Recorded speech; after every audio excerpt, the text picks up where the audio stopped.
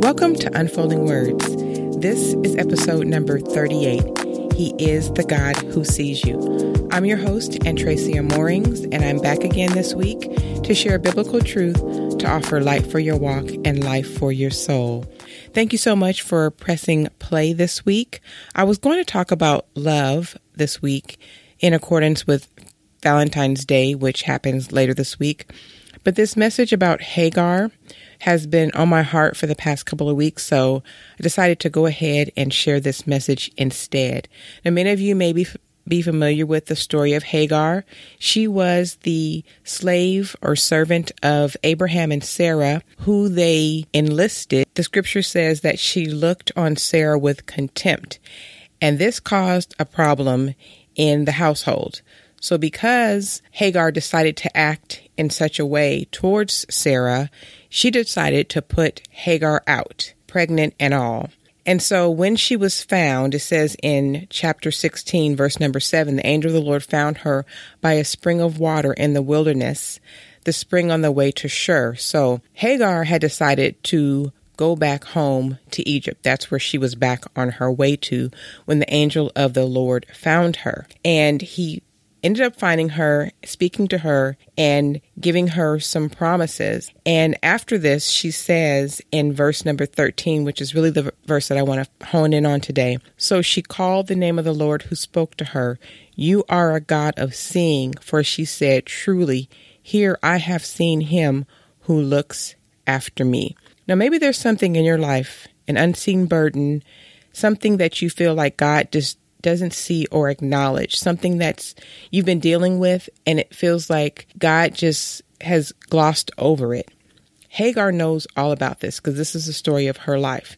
So she had just, like I mentioned, she had just run away from her home on her way back to Egypt when the Lord found her. And when he did, he immediately touched on the issue that was hurting her the most, her relationship that had gone sour with Sarah. But God found her. He called her by name. He spoke to her, he looked after her, and he saw her. The Lord knew her name. He knew her as more than a servant, which was her status in Abraham and Sarah's home.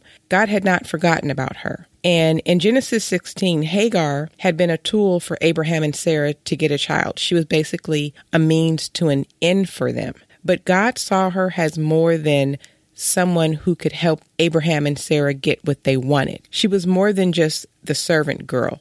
Now, if you read the scriptures, you'll see that Abraham and Sarah never, ever call her by her name.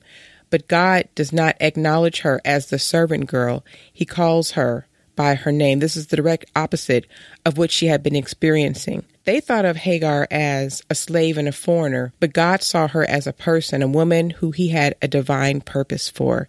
He saw her differently, and he knew her inside and out. And the angel of the Lord said to her, where have you come from and where are you going? The questions that he asked her weren't to get information, but it was for her to understand what she was doing. So the questions weren't just about her situation at that moment. They reflected on her past and her future.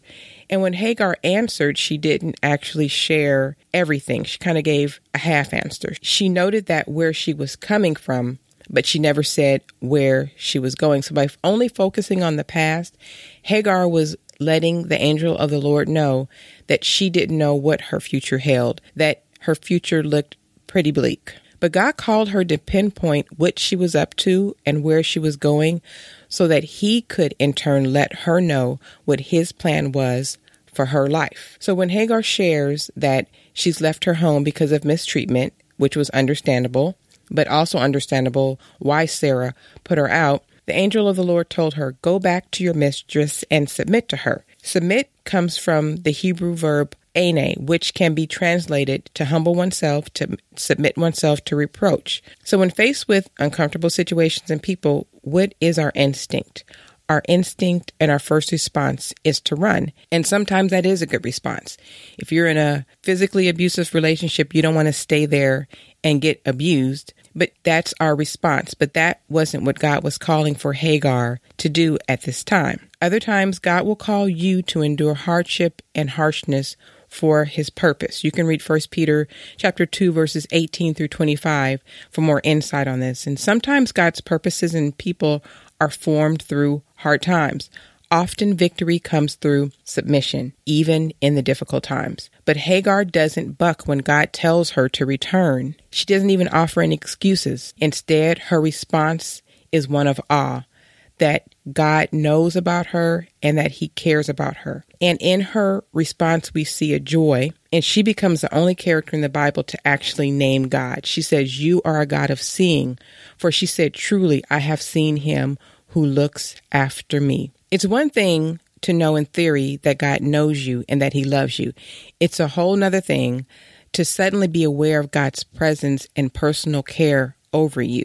We know that God loves his creation, but to know that he's intimately aware and acquainted with everything that you're going through takes his awareness of you to a whole nother level. When Hagar is removed physically from those who had control over every aspect of her life, her identity became clear and her relationship with the one and true living God was solidified. Now, as a socially marginalized woman, it turns out that her most intimate relationship would be with the God of creation, which is miraculous in itself because she came out of Egypt, which is a polytheistic society. So she must have gleaned some knowledge about God from living in Abraham's home for her to be able to name God and to know that he saw her. And this seeing was a mutual seeing. She saw God and he saw her. Hagar was only the second woman after Eve to speak directly to God. When the angel of the Lord commanded Hagar to return and submit in Genesis chapter 16, verse 9, this reverses Hagar's escape plan. To some, this may sound insensitive and downright mean. For God to ask her to return to a place where she was abused, like why would he do that?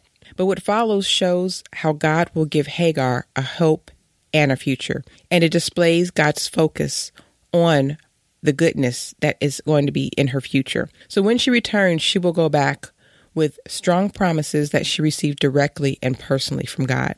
What's amazing is that it's usually men or patriarchs who received promises from God, men like Abraham, Noah, and Moses. But here God affirms a single mother who is working as a servant, pregnant with a child that really isn't even her own, because it's going to be Sarah's child, essentially. She is only one of 4 people to hear of the covenant directly from God. But when she was obedient and went back to Abraham and Sarah while she was pregnant, years later she will be put out again by Sarah because there had to be a separation between the child of the flesh and the promised child, which was Isaac. And because Sarah realized that she did not want Ishmael, Hagar's child, to have any part of the promised child's inheritance. But this time, she would have an experience with God which would make all the difference. So Abraham sent them on their way the second time with meager provisions, which is interesting because Abraham was a very wealthy man. He could have sent her away with more than a skin of water. But what we're going to see is how God was able to take care of her. So when the water ran out, Hagar expected her son to die from thirst. But the scriptures say God heard the boy crying, and the angel of the Lord called to Hagar from heaven and said to her, "What is the matter, Hagar? Do not be afraid. God has heard the boy crying as he lies there." And then God showed Hagar a well of water. And she opened her eyes and saw a well of water, so she went and filled the skin with water and gave the boy a drink. He opened up her eyes once again. And remember, earlier, she saw him, he saw her, and again, the Lord had to open up her eyes so that she could see the well of water that was there. So she filled the water skin with water and ministered to her son Ishmael. This part of the scripture reminds me of Danny Gokey's song, "There's Hope in Front of Me," and I want to read some of the lyrics. "There's a place at the end of the storm you finally find where the hurt and the tears and the pain all fall behind. You open up your eyes and up ahead there's a big sun shining. Right then and there you realize you'll be all right. There's hope in front of me. There's a light. I still see it. There's a hand still holding me, even when I don't believe it. I might be down, but I'm not dead. There's better days still up ahead. Even after all I've seen, there's hope in front of me." And I love how Jesus ministered to her so beautifully, letting her know that there was hope in front of her. Even though she had just been cast out of her home with her child, God was showing her, I am going to take care of you because I see you. Theologian Charles Spurgeon explained this experience of Hagar and how he provided for her. He says, as in Hagar's case, the supplier of their necessities is close at hand. The well is near. Secondly, it often happens that supply is as much there as if it had been provided for them and for them only. And this well seemed to have been. And thirdly, no great exertion is needed to procure from the supply already made by God all that we want.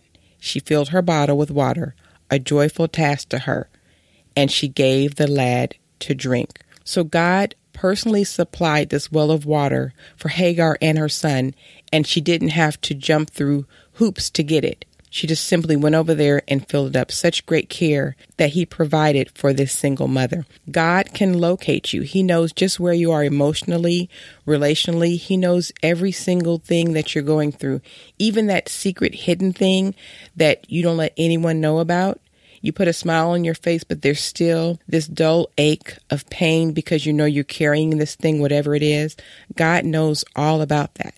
And God calls you by name. He's not just the God of the universe, but he's the God of personal, intimate relationship. He knows you personally. And God speaks to you just as he spoke to Hagar. God is interested in addressing you according to your specific situation. And he's not just interested in speaking to you. He's interested in looking after you. God has a plan of provision for you, just like he did for Hagar. God saw Hagar, God sees you, and God acknowledges you. Rest assured that if God hears what is happening in this Egyptian servant girl's world, he hears what is going on in your life. He hears the things that cut to your very heart, the things that feel like they're gripping the life out of you and ripping your heart apart. He hears them all. He hears the things which are said against you, those lies, those unfair things. He hears every single word. He hears the words that are said to hurt you. He hears the words spoken when the bad news is given to you. He hears the words that you utter through silent tears when no one else is around. He hears those words that you scream in anger, those questions that you ask, why, Lord, why? He hears, and he wants you to know that you are not alone. And like Hagar, God opens our eyes to him. He opens our eyes to him, and then he opens our eyes to his care, like he tended to Ishmael's cry, and to his provision, like the water that he provided for Hagar. Hagar had suffered slavery, jealousy, mistreatment, but God saw her and he had a plan for her. Isn't that encouraging? Lord, we thank you that you have a plan for our lives, that you have a plan to help us. And Lord, help us to be willing to submit to whatever situation you call us to. Help us to follow Hagar's example of obedience to you. Lord, let us allow you to touch those hurt and broken places inside all of us. And Lord, then open our eyes to you and to your provision. In Jesus' name I pray. Amen. That's it for this episode of Unfolding Words. I pray that you remember that God sees you and that God knows you. Did you know that you can tell Siri, your Echo, or your Google device to play the Unfolding Words podcast? I just discovered this. So give it a try. Let me know how it works. And join me next week for another edition of the Unfolding Words podcast. And until then, may God's word be a lamp to your feet and a light to your path. God bless you.